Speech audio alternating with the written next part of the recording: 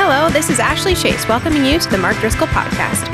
For more content from my dad, Pastor Mark, senior pastor here at the Trinity Church in Scottsdale, Arizona, visit realfaith.com, where you'll find study guides to go along with each sermon series as he preaches verse by verse through books of the Bible, daily devotions, free ebooks, and more.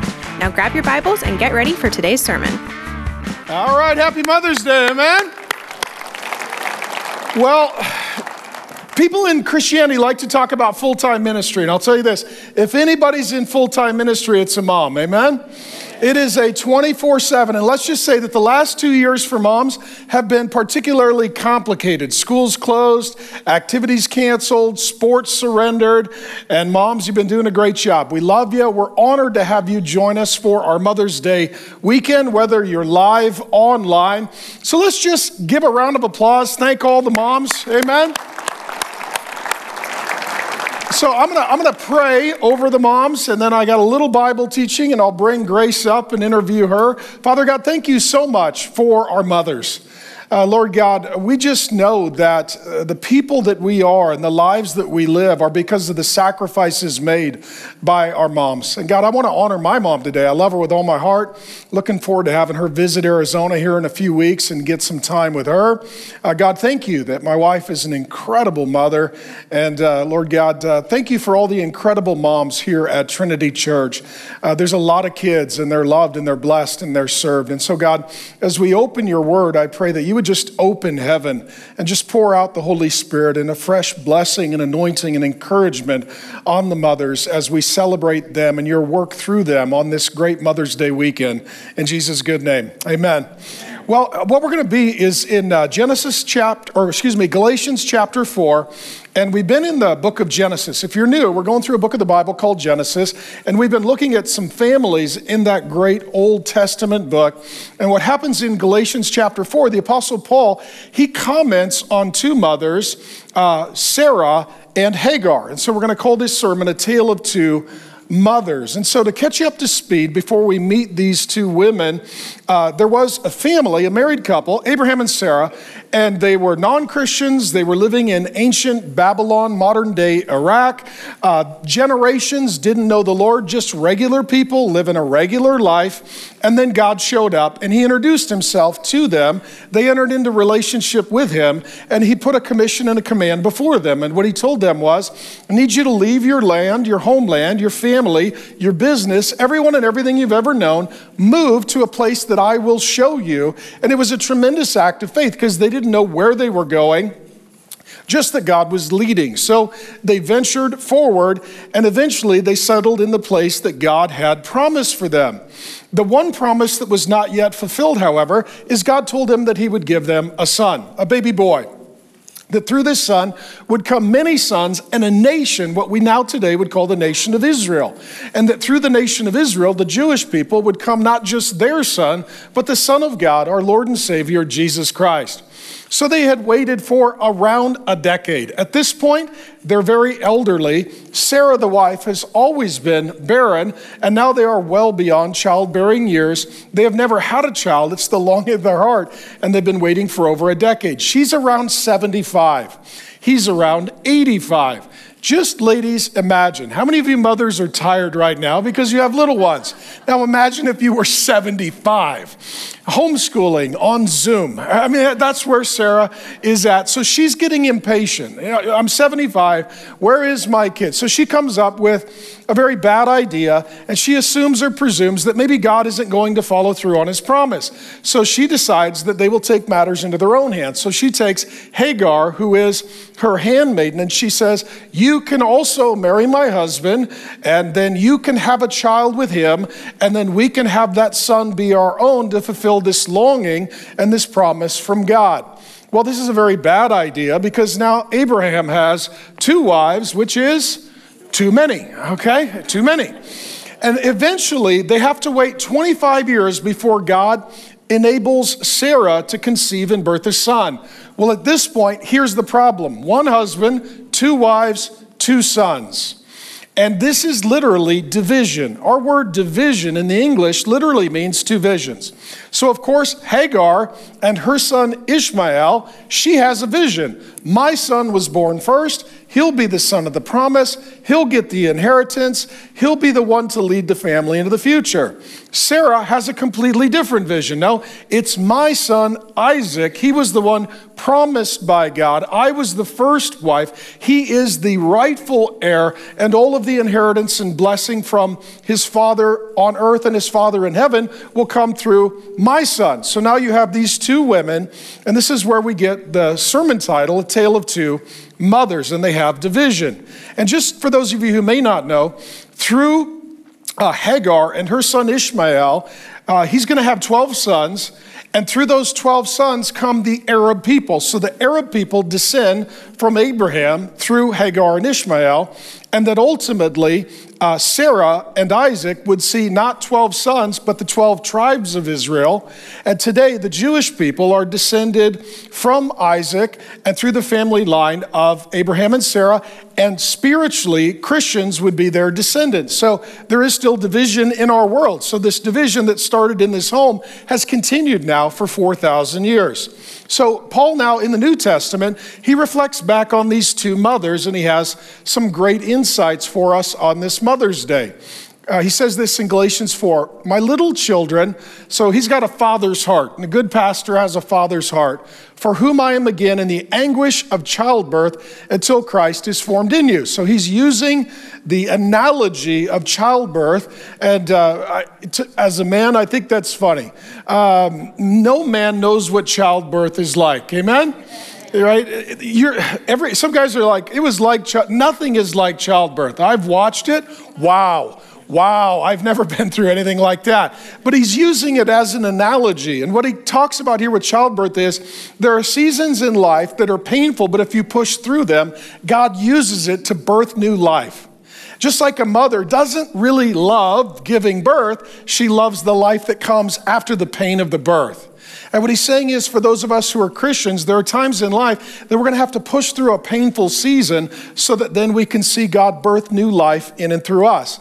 So then he uses this analogy. Tell me, you who desire to be under the law, do you not listen to the law? So he's going to go back to Genesis 16. For it is written that Abraham had two sons, one by a slave woman, that's Hagar, and her son Ishmael, and one by a free woman, that is Sarah, and her son Isaac. But the son of the slave was born according to the flesh, while the son of the free woman was born through promise. Now this may be interpreted allegorically.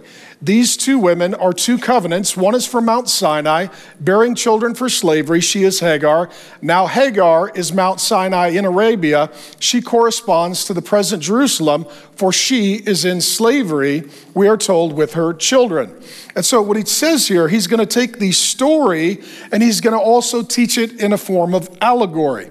And so generally speaking, when we come to the Bible, we are to interpret it literally. Here, he says, in addition to interpreting literally, he's going to interpret allegorically. So literally, there was one man, two wives, two sons, and they are actual human beings that exist in history. Abraham, Hagar, Ishmael, Sarah, and also Isaac. He says, in addition to the literal meaning, he's going to use it as an illustration or a parable. He's going to give us a second layer of meaning and truth, and he uses the word allegory. As a general rule, we don't interpret the Bible allegorically, but here it tells us to. This is, by the way, the only time in the entire New Testament that this word allegory or allegorical interpretation is ever mentioned. So they really did exist, but there is a secondary meaning that you and I are to learn from. And so what he's going to do, he's going to juxtapose these two mothers and the families that come from them to basically describe that there are two ways of having a relationship with God or trying to have a relationship with God. There are two ways to parent a child. And on Mother's Day, there are two ways to mother your children. So I'll compare and contrast for you. So there is Hagar and there is Sarah. These are the two mothers. Hagar has Ishmael, Sarah has Isaac. Those are their sons. And in this section of Galatians 4, there are a series of comparisons and contrasts. Ishmael is born as a slave. Isaac is born free. Ishmael is born of the flesh, the normal way that all of us are. And Isaac is born again of the Spirit in a supernatural way.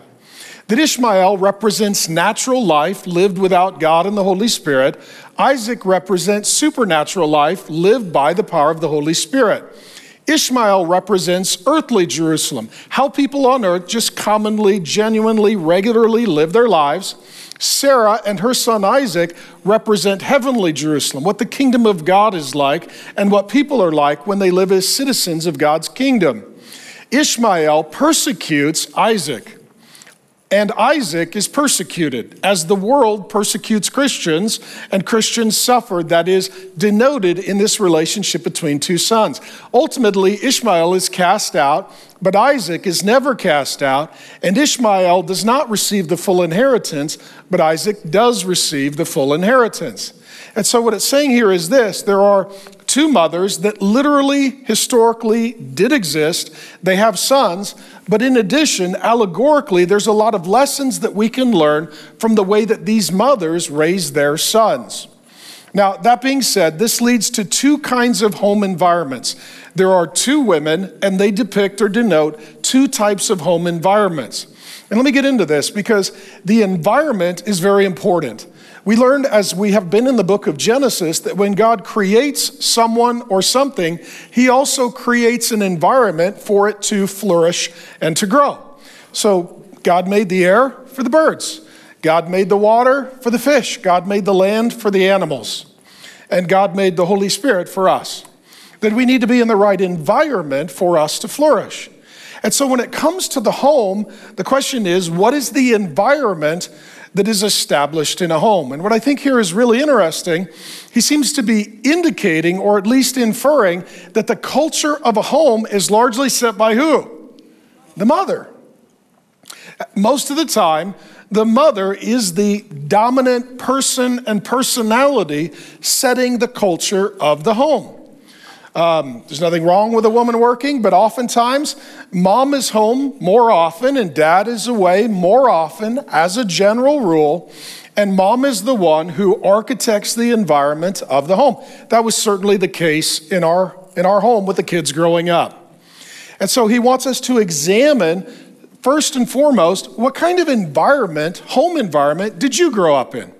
And then secondly, if you are a parent or hope to be a parent or grandparent, what kind of environment will be in your home for children? And so there are two kinds of home environments. He goes on to say this, Galatians 4:26 through 31, but the Jerusalem above is free, and she is our mother. For it is written, quotes Isaiah 54:1 in the Old Testament, rejoice, O barren one who does not bear. Break forth and cry aloud, you who are not in labor, for the children of the desolate one will be more than those of the one who has a husband. Now you brothers, like Isaac, are children of the promise. But as at the time he who was born according to the flesh, that is Ishmael, persecuted him who was born according to the Spirit, that is Isaac, we're still in comparison and contrast, so also it is now. But what does the scripture say? Cast out the slave woman and her son, for the son of the slave woman shall not inherit with the son of the free woman. So brothers, we are not children of the slave, but of the free woman. Here's what he's saying. Let me break this down. There are two environments for a home, law and grace. That's what he's saying. Law and grace. And Hagar represents a home environment that is law-based. It's a law-based environment. Sarah represents a home environment that is grace-based. So let me explain these to you. Law-based is this. I work. I have a lot of responsibility, I have a lot of burdens, I have a lot of pressure, I have a lot of expectations that are put upon me by those who are over me. If you grew up in a law-based home, you had a lot of anxiety. There was a lot of pressure to perform. You needed to not just pass your classes, you needed to get straight A's. You needed not just play on a sports team, you needed to be the MVP. You needed not just be in a band, you needed to play in the first chair. You needed not just go to college, but you needed to get into a good college with a lot of scholarships and awards. There was a lot of pressure to perform. There were a lot of expectations. It caused a lot of anxiety. Some of you flourished under this environment. You really like burdening yourself and producing results, and you excelled. And you became arrogant. You lacked compassion, and you judged all the other people who weren't as competent as you. Okay? Now, some of you struggled under this environment. Emotionally, it caused you a lot of anxiety and fear. You constantly felt pressure. And even if you did something that was successful, you had fear because you had to keep succeeding. Some of you, it caused a lot of emotional struggle, spiritual struggle, and it really was difficult for you to live under that pressure. And some of you knew you would never succeed, so you didn't even try. You're just the rebellious kids.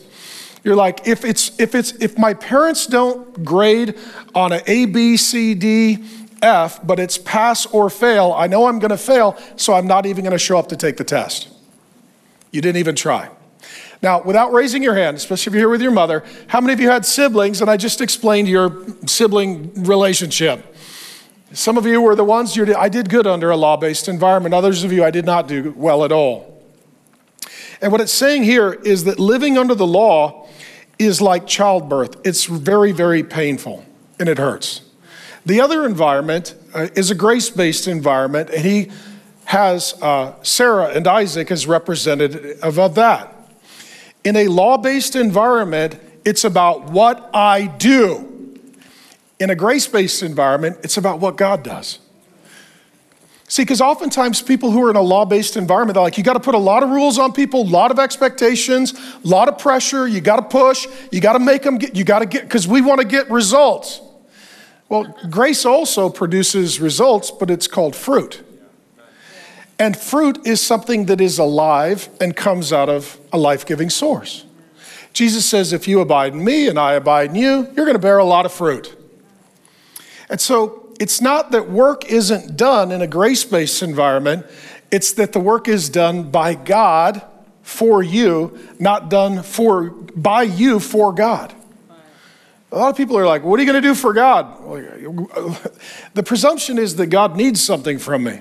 God's not in heaven right now going, unless Mark takes care of this, I don't know what we're going to do. God doesn't need me, I need God. And I can't give to God anything that he can't get for himself. So it's not about my work for God, it's about God's work for me, in me, and through me. This is how we explain a grace-based life, relationship, church, marriage, and family here at Trinity Church. First of all, God works for you. And his name is Jesus Christ.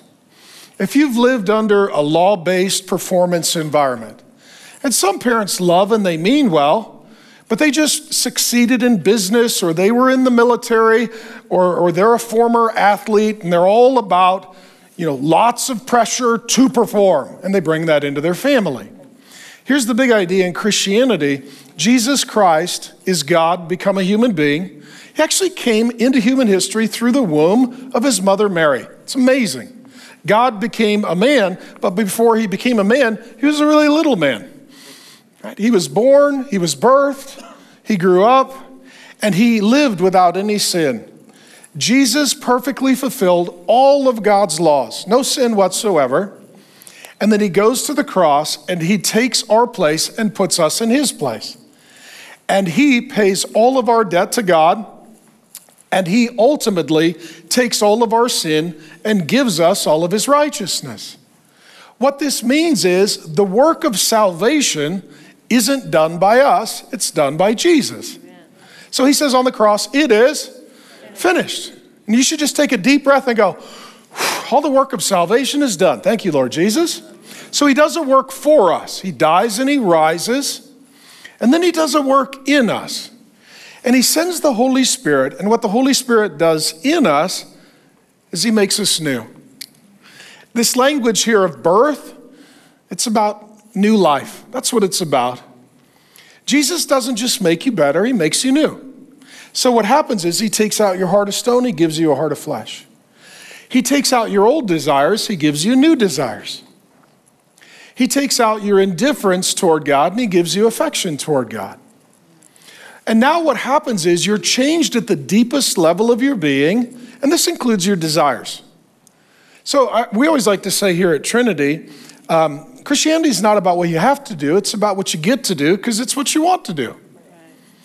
Like I read my Bible, not so that I, will have God love me, but because I know he loves me. When I read the Bible, I learn more about that love and I enjoy it.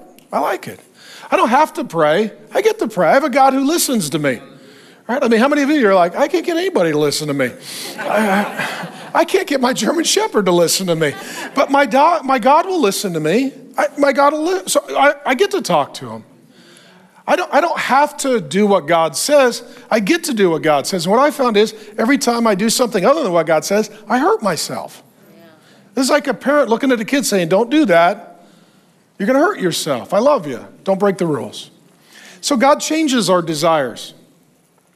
So God works for us, God works in us, and then God works through us. Now our life has meaning, value, and purpose. And God has things for you to do. But you're not doing them as works, you're doing them as fruit. You're not doing them for a relationship, but from a relationship.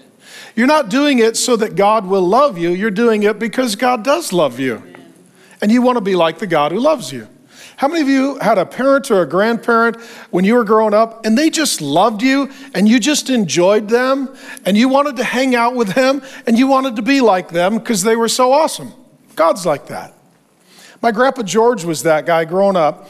He died when I was 10. I loved him with all my heart. He loved me. We had a grace-based relationship. He was super fun. His house was awesome. I always had a good time. And my grandpa wore overalls. So guess what I did as a little boy? I got me some overalls. My grandpa wore steel-toed boots, so I got little steel-toed boots. My grandpa would wear a white t-shirt, so I got a white t-shirt. My grandpa had a lunchbox. I got a lunchbox.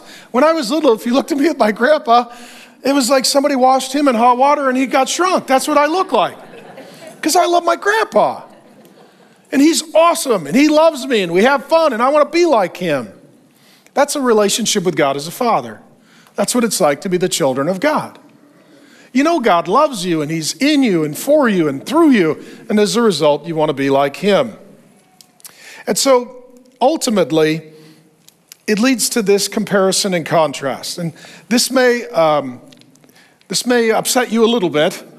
And if you're new, just ask your neighbor, if you'll recover. Because we all start with a little bit of discomfort here. But what I want to do is I want to look at these two mothers, Hagar in a law-based environment, and also Sarah in a grace-based environment. And I want you to look at the home that you grew up in. Not to criticize, but to learn. And to look at what kind of home environment you might be creating, not to criticize, but to learn. So Hagar represents law-based homes. Sarah represents grace-based homes. I'll walk through these. In a law-based home, rules are the priority. Lots of rules. In a grace-based home, relationships are the priority. Let me explain this. In every home environment, do you need to have some rules? Yes. Okay. What happens if you have children without rules? Yeah. Prison riot. Because children don't have wisdom, and most children don't naturally organize themselves, especially boys. Okay? Especially boys. You could look at a little girl and you could say, I see a future. You look at a little boy, you're like, oh no. It takes more faith to raise a boy. It just does, okay? Because a little girl, she's playing with a doll and feeding it, and the boy's banging it on a rock. You're like, this could go either direction, okay? So in every home, you need rules, and the rules should be for the protection of the child. Most of the rules should be to keep them safe. So what I would always tell the kids is be safe, have fun, love one another. Those are kind of my general principles. Be safe, have fun, love one another. When you make rules for the kids, they're usually to protect them. Hey, you got to go to bed. You do need to go to bed. There is a bedtime. And you need to get up and go to school. You can't skip. What would other good, just basic rules be for children? You help me out. Hygiene. You're at least once a year. You're going to need to get wet with soap, at least once a year. Okay? And you're going to need to brush your teeth if you would like to keep them all. You're going to need to do that. Hygiene. What else? Respect. You've got to learn to respect authority, because at some point you're going to go to school, and at some point you're going to go to work, and at some point if you don't learn these things, you're going to go to jail. So you got to learn these things. What else? Just basic rules to teach kids. Yeah, so you teach that. Yeah, you have a father of a son. He's like, no fires in your bedroom. I don't think this is a hypothetical case study. I think this is a recent occurrence. You need to be safe, right? In addition, you need to do some chores. You need to help out. You need to learn, because when you're a child, we take care of you. But as you grow, you got to take care of yourself. And eventually, you got to take care of somebody else. So our goal is to help you learn responsibility. You need to eat good food. No, you can't have Red Bull at bedtime. We have some rules. Okay, so, but in addition to rules in a home, you really need to have relationship. And ultimately, you've got to figure out, do we go really high on the rules? And it's like a teeter-totter. If you go really high on the rules, you're going to go low on the relationship. Low on the relationship. Because the rules just tell you what to do. What I would encourage you is go high on the relationship, low on the rules. I'm not telling you not to have rules, but I'm telling you if you have a lot of rules, it's probably because you have a little relationship. Because if we have a relationship, it's like, well, let's talk about it. Hey, Dad, I want to stay up late tonight. I don't have school tomorrow. Well, you know the rules. No, Dad, we have a relationship. Let's talk about this. In a relationship, you can abide by the rules, but then there are times that you can discuss or move the line of those rules. My goal is always to build a relationship that is so strong that we can discuss the rules. Some of the kids are just going to be compliant kids. They're going to just do what they're told. Others are going to need to know why. How many of you were those kids? You're like, why? And the parents are like, I should have named you why. And sometimes those kids are rebellious, but sometimes they're just curious. They're like, I just want to know why we have these rules. Now, if all you do is enforce the rules, but you don't value the relationship, you're going to discourage the child rather than disciple the child. So in every home, there are rules in relationship, but in a law-based home, lots of rules, little relationship. Your parents don't talk to you much, pray with you. You can't negotiate things. You just obey the rules. Yeah. In a grace-based environment, it's really heavy on relationship, conversation, interaction, and there are some rules. I'll give you another comparison and contrast. In a law-based home, it's about parental control. In a grace-based home, it's about parental influence. Let me give you an example. So, when the kids are little, can you more likely control them? Yes. They're little. So you could put them in a car seat, you could put them in a crib, you can wrap them in a blanket, and they can't even get out, right? They're trapped. You can pick them up, right? You can put them in another room. As they get bigger, can you do this? You could try, but you're going to fail, okay? As soon as the boy's taller than his mom, the wooden spoon no longer bears any terror. That's just what happens. I'll spank you. He's like, that's adorable. So what happens is, if you're a high control parent, the control works when they're little, but as they get bigger, it becomes less and less effective. And so what happens is the kids get bigger, some parents double down on control. Lots of rules, lots of intimidation, and as they get bigger, if you can't control them physically, you try and control them financially or emotionally. You make them feel guilty, and then you put strings on dollars trying to control their behavior. The key is, as kids get older, you need to have more influence because you're going to have less control. Again, influence comes through relationship. Control comes through rules. So sometimes as the kids get older, the parents make more rules because they want more control. And the issue is they need more relationship, and then they'll have more influence. One of our kids, and it's terrible being my kid because you're always an illustration, but one of my kids, before I would ever discipline them, I had to look them in the eye and tell them, I love you with all my heart. Of every human being on the earth, I'm first in line for your good and your well-being. They just needed to know that I want to influence them, not control them. I always like to say, with kids, it's good to connect before you correct. If they don't know that you care about them, they don't want you to control them. I don't know about you. I don't want people in charge of me who don't love me. Amen. And I don't want people in charge of me who aren't considering me and hearing from me. In addition, in a law-based home, the motivation is fear. In a faith-based home, or in a grace-based home rather, the motivation is faith. Let me explain this to you. Oftentimes in a law-based home, it is fear that drives. Well, this could happen, that could happen. What about this? What about that? What about this? What about that? In a grace-based home, it is, okay, we are concerned, but at some point, we have to acknowledge that our God is involved in the life of this child. Amen. Okay? How many of you look back on your life in childhood, and maybe you didn't even know the Lord, but the Lord was involved and did some great things to preserve you. God was good to me. The same God who's faithful to my wife and I is faithful to our children. And it is saying, God is over this, God knows them, God loves them. We have to have faith that God has not abandoned this child. So again, in a law-based home, it's a lot of fear. In a grace-based home, it's a lot of faith. And let me say this, you can't raise a child without the Holy Spirit. Amen. See, a lot of people are like, how'd you raise, we have 5 wonderful kids. How'd you raise 5 wonderful kids? I didn't, the Holy Spirit did. Amen.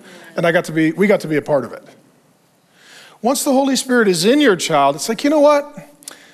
The Bible says that he will control them. That means I don't need to be in control. It means that he will lead and guide them. So I don't need to actually mark out every step of their life. That he will convict them. So I don't need to always drop the hammer on them.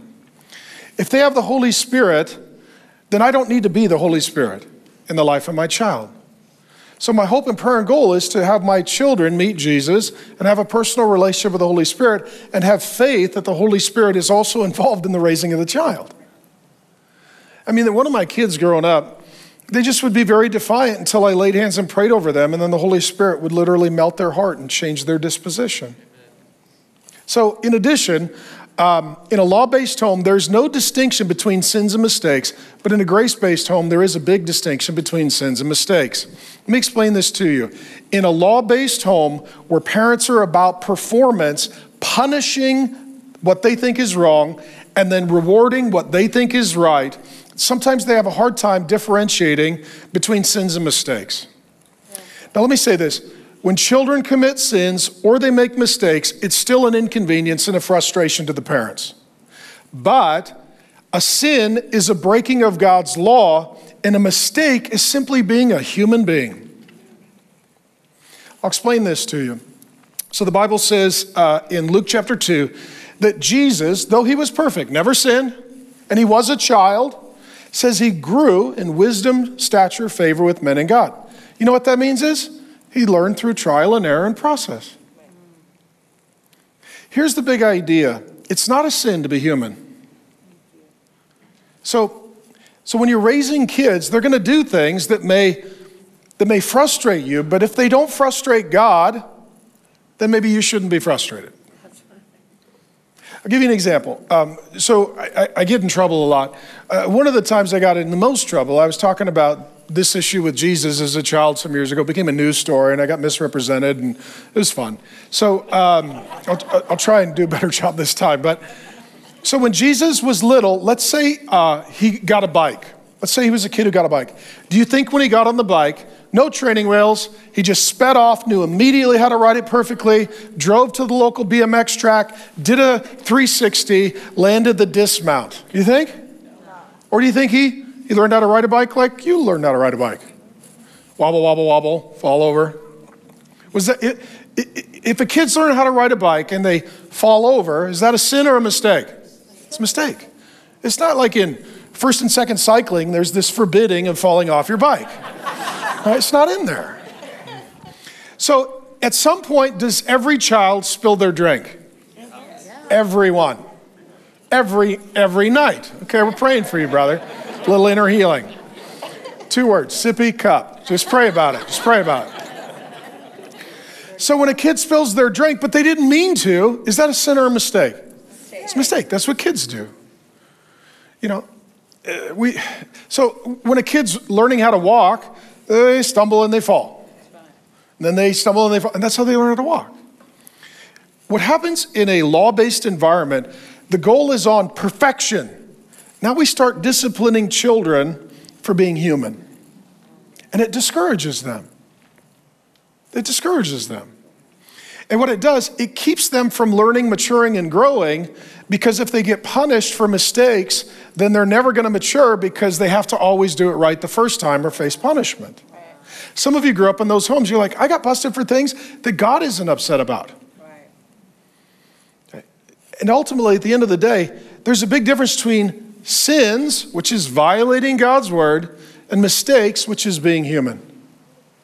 You know, if Jesus played Little League baseball, the first time he got up to bat, I don't think he knew, how to hold the bat, how to load the weight, how to finish through the zone. And I don't think first time, otherwise they would have known that Jesus was God, right? Like, of course he's God. That kid hits a home run every single time since T-ball.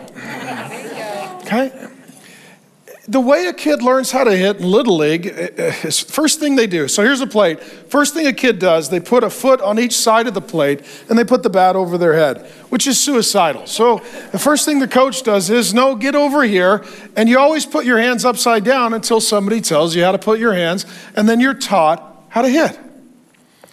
Jesus Christ was fully God, fully man, but he was fully human, and he grew in wisdom, stature, and favor. He learned by figuring it out. In a law-based home, you always have to do everything perfect. And what I would say is, it's okay to be human.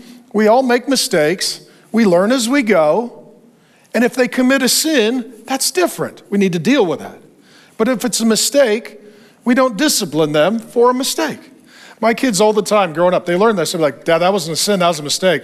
Just so you know, kids are very little attorneys. And if you give them this category, they're going to negotiate deal terms on everything. So my kids be like, Dad, wasn't a sin, was a mistake. I'm like, no, actually, that was a sin. I'm like, but good try though, so, but it's important to go, you know what? Hey, everybody makes mistakes. It's okay. I love you. That's how we figure it out. I'm sure you'll learn next time. In addition, in a law-based home, parents add to God's laws. In a grace-based home, God has laws, but parents have rules. This is really important. God has laws. You want to teach your kids to obey God's laws. Amen? If you're a parent, if you're a Christian parent. In addition to God's laws, though, do the parents have the right to make some rules? Yeah. Make some rules. Hey, take your shoes off when you come in the house. You got to go to bed. You got to do your homework. No, you can't do that to the dog. You can't. You can't. I know the Bible doesn't say anything about how to treat a dog, but that's not good. That's not good. You make some rules. What happens in a law-based environment, parents will take God's word and they will add their rules and they'll put them together. And sometimes what they'll do, they'll misquote the Bible and they'll weaponize it, and it confuses the kids. Some of you grew up in religious homes where your parents had a lot of rules and they told you it's what God said, and then you got older, you read the Bible, you're like, that's not what it says. Right. You guys are making stuff up. Proverbs 35:6 says, don't add to God's word. And it doesn't mean that parents don't have authority and they can't make rules, but it's really important to tell the kids, hey, that's God's law. Now that's our rule. That's our rule. The Bible does say, honor and obey your mother and father. So we do have some rules. But I want you to know the difference between our rules and God's laws. Our rules matter. God's laws really matter. Yeah. And we don't want to confuse the two. We don't want to confuse the two. Because then what the child will do, they will grow up and see nothing but control, religious hypocrisy, and manipulation from their parents. And they will hate the Bible. You don't want them to hate the Bible. You want them to love the Bible. In addition, in a law-based home, the focus is external. In a grace-based home, the focus is internal. In a law-based home, it's like, hey, people are watching. What are people going to think? Hey, we're supposed to be good Christians. We're supposed to set an example. No, it's the heart. It's the internal. See, the Bible says that life comes out of the heart. And ultimately, if there's a problem out here, we don't want them to fake it and look better. We want to deal with the heart so that they get better. You're angry. What's going on in there? You're really sad. What happened? Right? You're so stubborn and rebellious. What's going on? Once you get to the heart, then as things are changed in here, things will start to change out there. But in a law-based home that is religious, it's all about appearance. Hey, you need to look right, you need to sound right, you need to act right, people are watching. And sometimes even in ministry, we put a lot of pressure on the pastor's kids or the leader's kids. Hey, you need to set an example. You're 5. You don't have to be an example. You get to be a kid, just like everybody else. And you don't need to pretend like you're Jesus, because you're not. You need Jesus. Some of you grew up in homes where there was so much emphasis on the outside. What clothes do you wear? How do you look? How do you perform? Some parents, it's like they don't even live for God. They live for social media. All right, kids, make it look perfect. Let's lie. So that we're a good example. God's like, actually, that's a bad example. Right? How about this one? In a law-based home, the pressure is to work for love. In a grace-based home, it's a pleasure to work from love. In a law-based home, the love of the parent is at the finish line. That's why some people are like, my parents never told me they loved me. Well, apparently it's at the finish line and you haven't gotten there yet. Or it's like, man, I did love you, but now I'm so disappointed. So you're going to have to work hard to get my love back. Like, no, you work from love, not for it. It's interesting, when Jesus started his ministry, the Father speaks from heaven, says, this is my Son in whom I am well pleased. And the question is, well, what has he done? Nothing. He hasn't even started his ministry yet. It's not like the Father waits until the end when he's risen from the dead and said, no, I love him and I'm pleased with him. He says at the beginning, I love him and I'm pleased with him. You don't work for love, you work from love. You start with love for the kid. Hey, I love you. Give it your best. If you do great, awesome. If not, awesome. Either way, you and me ain't gonna change based upon your performance. Pressure's off, go do your best. In a law-based home, I work for God. In a grace-based home, as we said, God works for, in, and through me. And here's the big idea. In a law-based home, there's not a lot of laughter. There's not a lot of fun. In a grace-based home, there's lots of laughter. There's a lot of fun. So these 2 sons come forth. Ishmael, if you know the story of Genesis, says that he would be a wild donkey of a man. How many of you do not enjoy wild donkeys? Right? Any of you are like, I love wild donkeys. I like it when they butt me with their head and kick me and bite me. I just love that. I used to have bunnies, but I got rid of all of them for wild donkeys. Nobody thinks that. If you raise a child in a law-based home, they're probably going to grow up and they're not going to be very enjoyable. You're not like, oh, I love them, we have fun, we laugh, we make memories, it's so awesome. It's like, they keep kicking me. Okay. Isaac's name means laughter. You get to enjoy them. Have a little fun. And I'm not saying that parenting isn't hard work, but we've got 5 kids, 2 married, this fall 2 in college and 1 in high school who's still home. I am happy to report they're a lot of fun. I mean, my kids know this. I love them and I like them. We laugh, we have fun, we make memories. I just got home from a trip with my son last night. We had a great time. I actually like my kids and we have fun and there's laughter. And so what happens in a religious home, the whole goal is to have perfect kids, which you will never have.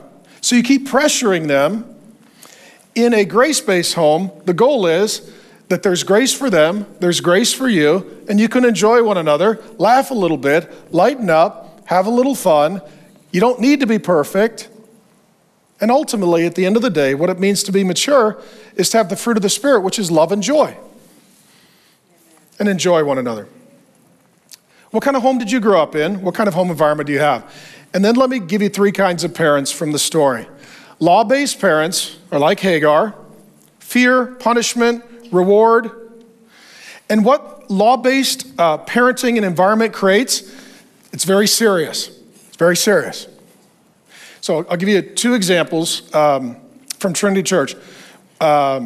This was a while ago, and I'll change some of the details, so I'm not revealing someone. But we had a family leave the church, and they wanted to let me know why. So we're leaving. They're little kids. So why are you leaving? They said, it's not serious, and the children's ministry is not serious enough. I started laughing. I was like, it's not serious. I was like, what do you mean? They're like, we believe that children should go to church and be in a more serious environment. I was like, can we pull the kids? Like, can we? I said, well, what do you mean? They said, well, yeah, there's Bible reading and there's prayer and there's worship. But then they go outside, and once you guys got the water slides and the squirt guns, that shouldn't be a church. So I was like, I've gotten in trouble for a ton of things. Water slides is totally new. So in Arizona, if you're new here, during the summer, it gets really hot. So we put up water slides and squirt guns and misters and popsicles, and little kids come to church in their swimsuits, okay? And if you're religious, you're like, oh, that's terrible. And if you're a kid, you're like, praise the Lord. So, okay?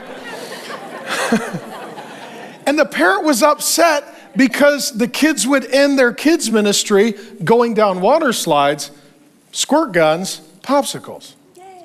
Yeah, and I said, so you're leaving? They said, yeah, we need to find a more serious environment. Oh my God. I said, no. I said, actually, I love you. I said, but I don't think you understand the heart of God. The Bible says that heaven is the Father's house. I think, and ultimately, when we get there, we're going to like being there. And when Jesus was on the earth, kids ran to him. Not because they really admired his seriousness, but because he was grace-based and fun, and they liked him, and he liked them. I said, we want kids to not only hear about the grace of God, we want them to experience a little bit of God's grace. Amen. That God likes you. God wants to laugh with you and have fun with you, and he's a good God, and his heart is for you. So sadly, they left. Some people, and let me say this, people come all the time like, we need to be serious. Here's what I think. We should take God seriously, but not ourselves. I take God seriously, but not me. The other environment is not a law-based home, but a grace-based home. This is represented by Sarah. In a grace-based home, more peace, more love, more fun, more laughter, more memories, more making plans, more having a good time. And I'll give you an example from, I was recently on campus, and a mother came up to me with a beautiful, cute little girl, maybe 2 years old. And the mother saw me, and she just started crying. She's like, we just moved here from a state that has been in lockdown for about 2 years. My little girl has no memory of ever going to church or children's ministry because our church was closed. We moved here, and this is the first time she has any memories of going to church. She said, we didn't know what would happen. We showed up. She's like, there's bouncy houses, there's toys, there's games. She's like, this is our daughter's only experience of church. Yeah. And she said, my daughter was telling us that swimsuit summer is coming. Is that true? That's not a false prophecy. That's actually coming. I said, oh yeah, you're going to need a swimsuit and a towel, and there's going to be slides and squirt guns and popsicles. She starts crying. She says, my daughter wakes up every day and asks, is it church day? She said, my daughter really wants to go to church. And she said, now we're reading. She wants to read the kids' story Bible, and she wants to pray. She does love Jesus now, but she's really excited. She's got friends. She's making memories. She said, so I come to women's on Wednesdays. She ready to go? I said, well, we got date night coming this summer. Date night. You just moved here. You don't have any family or friends. Date night, we're going to watch your kids. They're going to have fun, and you're going to go have dinner and then go home, and then you're going to have fun. So that's date night, right? She said, thank you for creating an environment where my kids want to come to church, and they're having fun, making memories, making friends. Yes. Amen? Amen? Then lastly, some homes are law and grace. So what happened in Abraham's home, he had 2 wives. Hagar, law-based. Sarah, grace-based. What was that household like? Not good. Nightmare? How many of you grew up in a home? Don't raise your hand. One of the parents was law-based, one was grace-based. And how many of you grew up in the home and you knew who to ask? You're like, okay, my sibling did something nasty. I'm gonna go tell mom, because mom, law-based. I want more ice cream, I'm going to dad. Dad, grace-based. And so you would figure out who to engage parentally, because you knew what the outcome would be. And how many of you would put mom against dad? Just that divide and conquer strategy. You're that little attorney. Hey, mom, dad, you let them fight, then they're distracted, and you go do what you want, right? What he's saying is this: you can't have law and grace in the same household, okay? Ultimately, it just leads to a lot of conflict and a lot of division. Let me just close with this. We all grew up in a home. We all have a couple of options when it comes to what kind of home we will have. You could just say and do what your parents did. Just be just like your parents. And if your parents are involved in your life and still push you, they're going to push you to be just like them. You can overreact. Whatever your parents did, do the opposite. My parents were, legalistic, King James only, so I'm going to smoke weed and be a hippie. Like, I'm just going to overreact. Or my parents were hippies, so I got to find a King James Bible and a suit, right? I'm going to overreact. Or you can look at your family of origins and say, okay, that was good, that was bad. And you can harvest that which is good, and then you can correct that which is bad, and you can make adjustments for your own household. And I just want to speak to those who are more law-based, briefly. The reason that you tend to prefer the law is because you love your children, because you want the best for them. You don't want them to be hurt or harmed like you were. If you show me your legalism, I'll show you your pain. What happens is, in our life, sometimes things happen to us and they really hurt. And then we have kids and we're like, I never want that to happen to them because I love them so much. And I want to encourage you, your heart is good. So then what we think is, so if you have an unhealed hurt, what you then create is an inner vow. That'll never happen to my kid. That'll never, ever happen. An inner vow leads to an outer legalism, a law. A law. So maybe your parents were way too high control, way too demanding, way too overbearing. So you're like, you know what? I'm not going to discipline my kids, and I'm not going to lead them. I'm just going to give them total freedom. That's not a good idea. Some of you are like, my parents gave me so much freedom and I made a lot of bad choices and I got into a lot of trouble. So then you double down on lots of legalism, rules, and control. Most people who are law-based parents really love their kids, but they have something that's unhealed. And it comes out, and what they think is, I need to protect my children, but here's what happens. Hear me. I love you. Hear me. You're the one who hurts them. You prevent other people from hurting them, but you hurt them. Too much control, too much pressure, too much fear, too many rules. It's too much. There's not enough room for them to breathe and grow in the grace of God. And if you hear this and you're feeling bad, here's the good news. There's not just grace for your kid, there's grace for their parent. Because you're not just their parent, you're his kid. He has grace for you so that you can have grace for them. And when we parent our kids, it reveals a lot about our relationship with God and how we view God. And it's not just an opportunity for us to raise our child, it's an opportunity for God to raise us as his child. God loves you. He wants to have fun with you. He likes you. He likes hanging out with you. He enjoys getting to know you. He sees a difference between sins and mistakes. He's not looking to drop the hammer. He's there to help. I'm going to bring my wife, Grace, up, and we're going to have a brief conversation and then go ahead and dedicate some cute kids. Would you like to see some cute kids? This is my wife, Grace. Hey, baby. So we've got, you can tell them about the kids. We have 5 kids. 3 boys, 2 girls. Thank you for being an incredible mother. One of the things you learn when you have kids as a man is even a good father is a terrible mother. And you're an incredible mother. When we first got kids, would you say that you were more law? Where were we in the law and grace? I was law and you were grace. Which is weird because your name is Grace. I would have expected that you would have been Grace. I didn't know my name yet.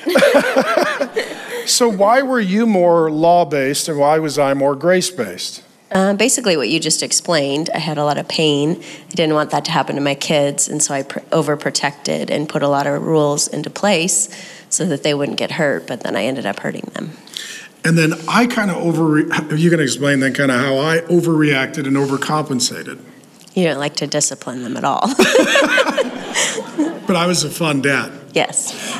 And I was the overbearing mother, which wasn't fun for me. Yeah, well, I apologize. And I'm glad we're doing this live on the internet. So, but for you as a mother when they were little, what was that like, just trying to keep order and just keep them all safe? It was a lot. I mean, I think with each one I added more rules because it was just a lot of chaos. By the 5th. Yeah. But I think my expectation going into being a mom, somehow I thought I had to know everything. And I think the number one thing as a mom that I wish I had known is that I have to be teachable. And I am learning right along with them. And if I don't depend on the Holy Spirit to teach me so that I can teach them, I'm going to be a failure as a mom because I put expectations on them to be mature and perfect. And that's just not even possible. Well, and each kid is different. Exactly. So you're like, okay, this worked. Mm-hmm. We're going to do it for all the, it didn't work for that kid. Yep. And so parenting is custom tailoring discipleship and leadership for each child. Yep. What helped you get out of more of the law-based and into more of a grace-based relational parenting model? Probably understanding God's forgiveness for me, and then it helped me to be more gracious with the kids and not be unforgiving of their mistakes and sins, and drawing them out differently. And so as they started to get sneaky with their sin, I realized it was because they were afraid of the consequences that were not fair for them, and because it was for sin and mistakes. And so as I learned that, I realized, okay, this needs to be me developing the relationship with them, helping them understand the same grace that God gives me, and then, correcting out of that.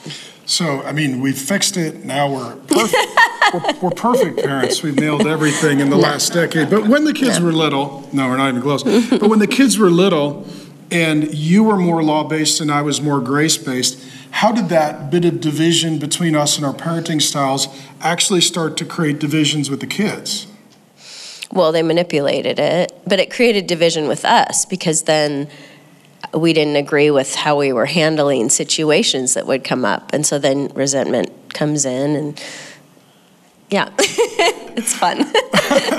Well, and then some of the kids were more law-based, so they would side with you, and some were more grace-based, and they would side with me. And then even a division in our parenting style can lead to division among the kids. Well, and the compliant ones liked the rules because then they were good kids. Yeah, no, they were, yeah. But then they didn't have emotional health because they were really good at obeying rules, but not emotionally. So then I had to repent of that and help that. Any encouragement for the mothers who are hearing these categories on Mother's Day? I think these are really important categories to really honestly and humbly assess as women, as moms, and to just be honest with the Lord and repent where we need to and repent with our kids. Kids are so incredibly forgiving. And I've had to do this with my kids at all ages, and it's hard. It breaks my heart, the things that I unintentionally did to hurt my kids, and then they felt unloved by me. That's never what we want to communicate as moms, but it can happen, when we get in our rhythms that aren't healthy. And so for me, I'm so thankful that God forgave me from those ways, and that my kids have forgiven me, and that we can now have conversations even with, as they're older, just saying, yeah, I felt in that way and I'm sorry. And they're so gracious with that. And now when they go to raise their kids, they'll have some of those tools, because I wasn't a perfect mom and they won't be perfect parents. And so knowing that God is gracious with them like he was with me is key to their adult lives and parenting. For those that have littles, now that our kids are a little older, is it possible, or do you really enjoy your adult kids? Oh, absolutely. And that's the relational bit that you talked about, building that relationship so that you can continue to have a relationship with them in their older years. It's incredible. We love our kids and we just have so much fun with them. So I'm thankful for that. It's a gift. Cool. Happy Mother's Day. Could you pray for the moms, sweetie pie? Yeah. Dear Lord, thank you so much that you give us grace first, and you give us the gift of forgiveness.